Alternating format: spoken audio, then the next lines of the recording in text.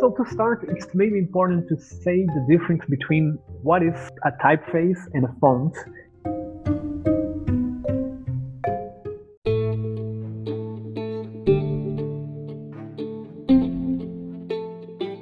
Hi everyone, thanks for tuning into Nodes of Design. To help support our mission spread knowledge, and knowledge should not be hidden behind paywalls, we have a very special guest on today's show. Let's welcome Neelio. Neelio is a creator of a very famous typeface called as Nixon. So Nixon is a typeface that's been most back campaign on the Kickstarter program, and on today's episode, Neelio had shared a lot of insights on what it takes to make a typeface and what exactly is a major difference between font and typeface, as most of the people get confused between what is a typeface and what is a font. Neelio and I had a great conversation understanding the creative process that's involved, and also discussed on various inspirations that one can draw from so that they can choose a right type working on their next project. So hopefully you'll learn a lot from this episode. Stay tuned and happy designing, everyone.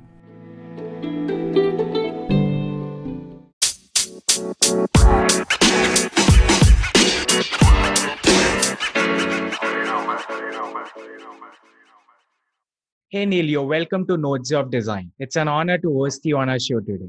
Hello, Tej. Thank you so much for having me. So Neelio, if you could give a brief about you to our audience out there.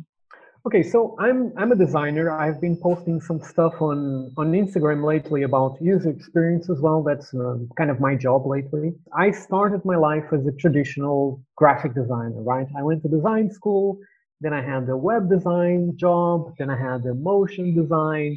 I did branding, I did publications, I did all kinds of design, and then I kind of switched my way a little bit into user experience. Now, along the path, I also had some projects around type design. I basically decided to create my typeface. It's about the typeface that I designed. Thank you, Neelio. So your typeface was one of the most kickstarted back typeface. So if you could discuss about your typeface to our listeners out there, what exactly was it and how did you draw your inspiration from? Yeah, so the whole project started a little bit by chance. I did not have the intention of designing a typeface when I started.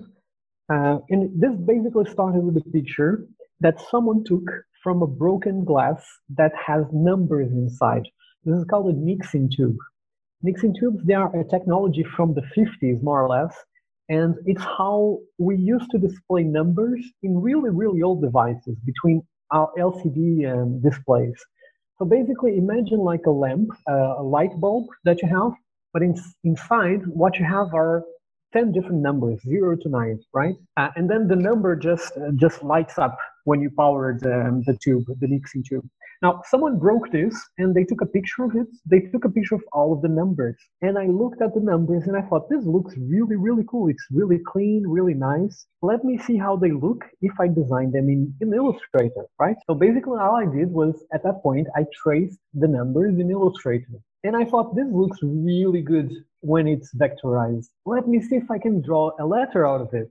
So I draw a G, a letter G. And then I decided, okay, if I have a G, what about a E, and an L? And how about the O? So I wrote my name with this typeface that was inspired by the numbers. At this point, it was still just an idea. I was playing around with shapes, but I thought, well, this looks cool. Let me try to write a few more letters, right? Because as soon as you start designing a typeface, if you think about it, the P, it's basically like the Q or the D, you're just mirroring these characters.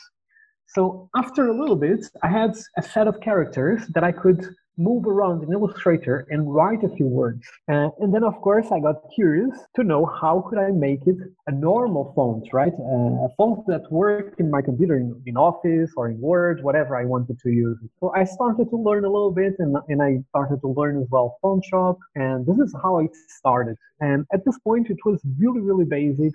There were a lot of problems with it, but that was the initial why. How I designed this typeface. So that was the first step that I had. Thank you so much, Neelio, for sharing your knowledge on this. So to our audience out there, if you could explain what is typography and the exact importance of it. So to start, it's maybe important to say the difference between what is a typeface and a font. And everything is typography. I mean, basically typography is design of type, right? And type is basically the way that it looks. This is a typeface. Exactly. Now, a font is how the typeface is working in the computer. So a font is a file, a typeface is a design, let's call it like that. But pretty much designers, we usually interchange the two terms. Some people call it the same thing. It's really easy to, I'm probably going to do the same thing along this podcast, calling it a font, calling it a typeface. But technically, this is the main difference. Now, how important, and that's a very interesting question as well. If you think about it, there is almost no design, no graphics, no poster, nothing, no website that does not have a typeface or a font associated with it. It is the most elementary elements, well, the most primitive element of design. It's where it all starts. As you know as well, there are millions and millions and millions of typefaces around, many for free, many cost quite a lot of money as well. But for me, it was always a challenge because I saw it. If you're able to design a typeface as a designer, you are at a really experienced level. So I always wanted to do, but it's something that it takes quite some time to master, and it's also very technical in the end. But also interesting is the story why it actually became a commercial font like that. I don't know if this is something that interests you as well. So that's what I see as a typeface and why I wanted to do. Then also interesting is the story of how it actually became a reality and what I did to make it a full typeface, because it's like the one that I have, there are 5 weights, and then you have the italics, so it's about 10 different fonts. Still one typeface, but 10 different fonts. But as you might imagine, one typeface, it's a lot of characters. And I don't have the numbers here, but it's around 2,400 characters in total that I had to design, individual things that I had to design across all of these different weights between the light one, the extra light, the normal, the bold. So I knew it was a lot of work. I still didn't have a very clear idea of how complicated it was. But I thought, well, this is probably going to take me a few months at least of work to do. And I don't really want to do it if nobody's going to like it, if nobody cares about it. So how can I test it to see if it's something that people actually wanted, if people are willing to pay some money about it? So more or less at this point, I thought that it would be interesting to experiment with Kickstarter. And I have never done a project in Kickstarter before, but I thought, well, let's see, it's very niche. It's something that even many designers, they don't buy typefaces, either because they work in a place that already bought them, or they are obliged to follow a few guidelines for the brand, so they don't go around shopping. But let's try it on Kickstarter and see how it goes. Posted my project on Kickstarter. It actually gained quite some traction. And then it was amazing because I got feedback immediately as I was designing. So it was a really cool experience of knowing if people want it or not, and knowing the feedback very fast about each one of the letters, each one of the things, because it's a very close conversation that you have with your backers in Kickstarter. Wow, Nelio, that's a very awesome journey that you have shared with us. Nelio, thank you for that. So, Nelio, if you could share your journey building this typeface, Nixon. So the typeface, it has 5 different ways, and the italics. So it's extra light, normal, bold, the extra bold, and all of the italics for each one of them. So 10 fonts in total. But the interesting thing that most people don't actually think about is that when you're designing a typeface, not only you have to design all of the characters, you also have to design the spaces between each one of the characters and all of the other characters that come next to it. If you are designing A, B, you have to design how far apart they are, the A and the B, and then the A and the C, the A and the B. So you have to do this across all of the letters, the caps, the small caps, and the special characters. As soon as you make one change, for example, in the extra light, you also have to have in mind that you have to cascade that change into all of the other weights. So the normal one needs to be changed, the bold one needs to be changed, the italics needs to be changed. So it's a mad, crazy work because it requires a lot of discipline, and it's very technical at the point. That was a little bit more or less my experience with it. Now, technically, it started in Illustrator. That's where I had the baseline of the characters and the letters that I wanted. And then I went to Font Shop, where I actually made sure that everything was according to the right parameters, with the right sizes. So really, it's the software to actually design typefaces correctly. Thank you, Nelio, for sharing this amazing journey building the Nixon font. So, if you want to suggest our young creatives out there on how to improve on choosing of the right typeface or the font. Yeah, well, that's an interesting question because it's not easy to answer, and it was always something that bothered me because there is basically not a guideline, right? There is not a guideline to tell you this is the right typeface, that's the wrong typeface. Yeah. But I can give you a few hints, for example, a few do's and don'ts. There are really, really good typefaces for free. You don't necessarily need to pay for it.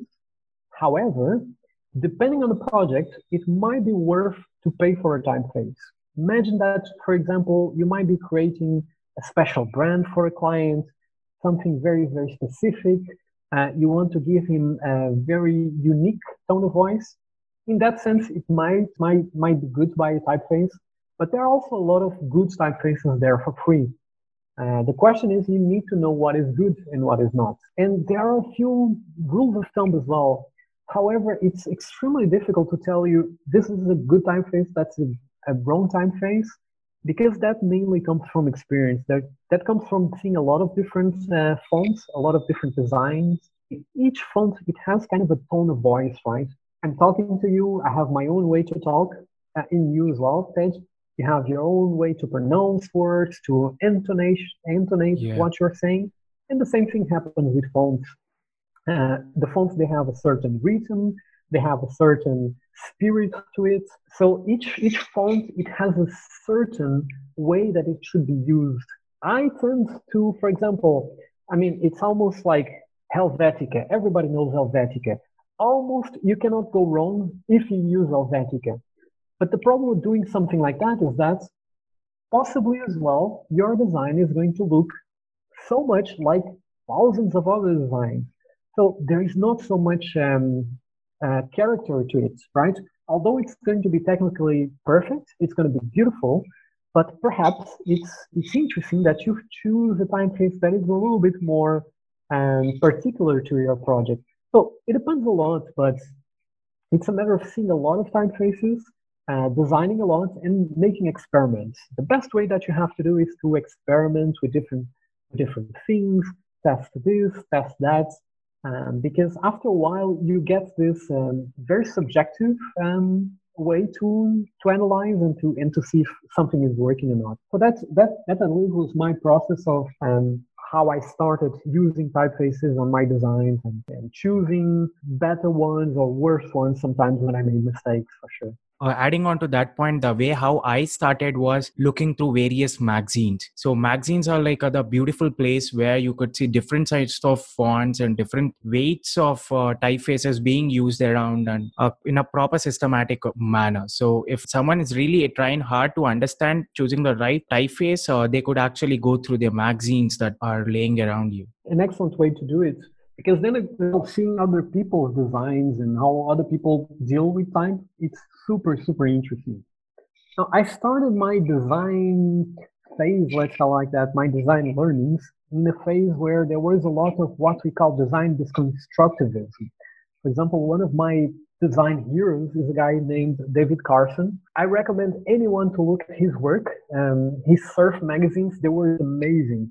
And the way that he dealt with type, it's something that you don't see a lot nowadays, but you can learn a lot from it, and from seeing other people's designs as well, for sure. The more visual culture you have, the better equipped you are for future projects that you might come across with. Thank you, Nelio, for sharing such an amazing insight. So, on a concluding note, I would like to ask any of your favorite reads that you want to suggest to our listeners out there. So I'm just going to suggest two books actually, and one is the book that made me be a designer, made me curious about this field, and I think it's absolutely amazing. It's by an Italian designer called Bruno Munari, and it's called Design as Art. So this was the book that made me curious and sparked my passion about design. It's an easy book to read. It's kind of small, so you can read it, maybe even in one day. It's an easy read. And the other one is more specific to typeface design, right? If you want to design a typeface, if you want to, maybe not even to design one, but to understand how a typeface is constructed. For me, there is one book that is a Bible. It's called Designing Type by Karen Chang. It's really, really, really good. You can probably find it on Amazon easily. And for me, it was the Bible, the thing that guided me and made it possible for me to design my typeface. So I have those two recommendations. I could, keep going on and tell you more interesting books, but I think those two are really good starting points.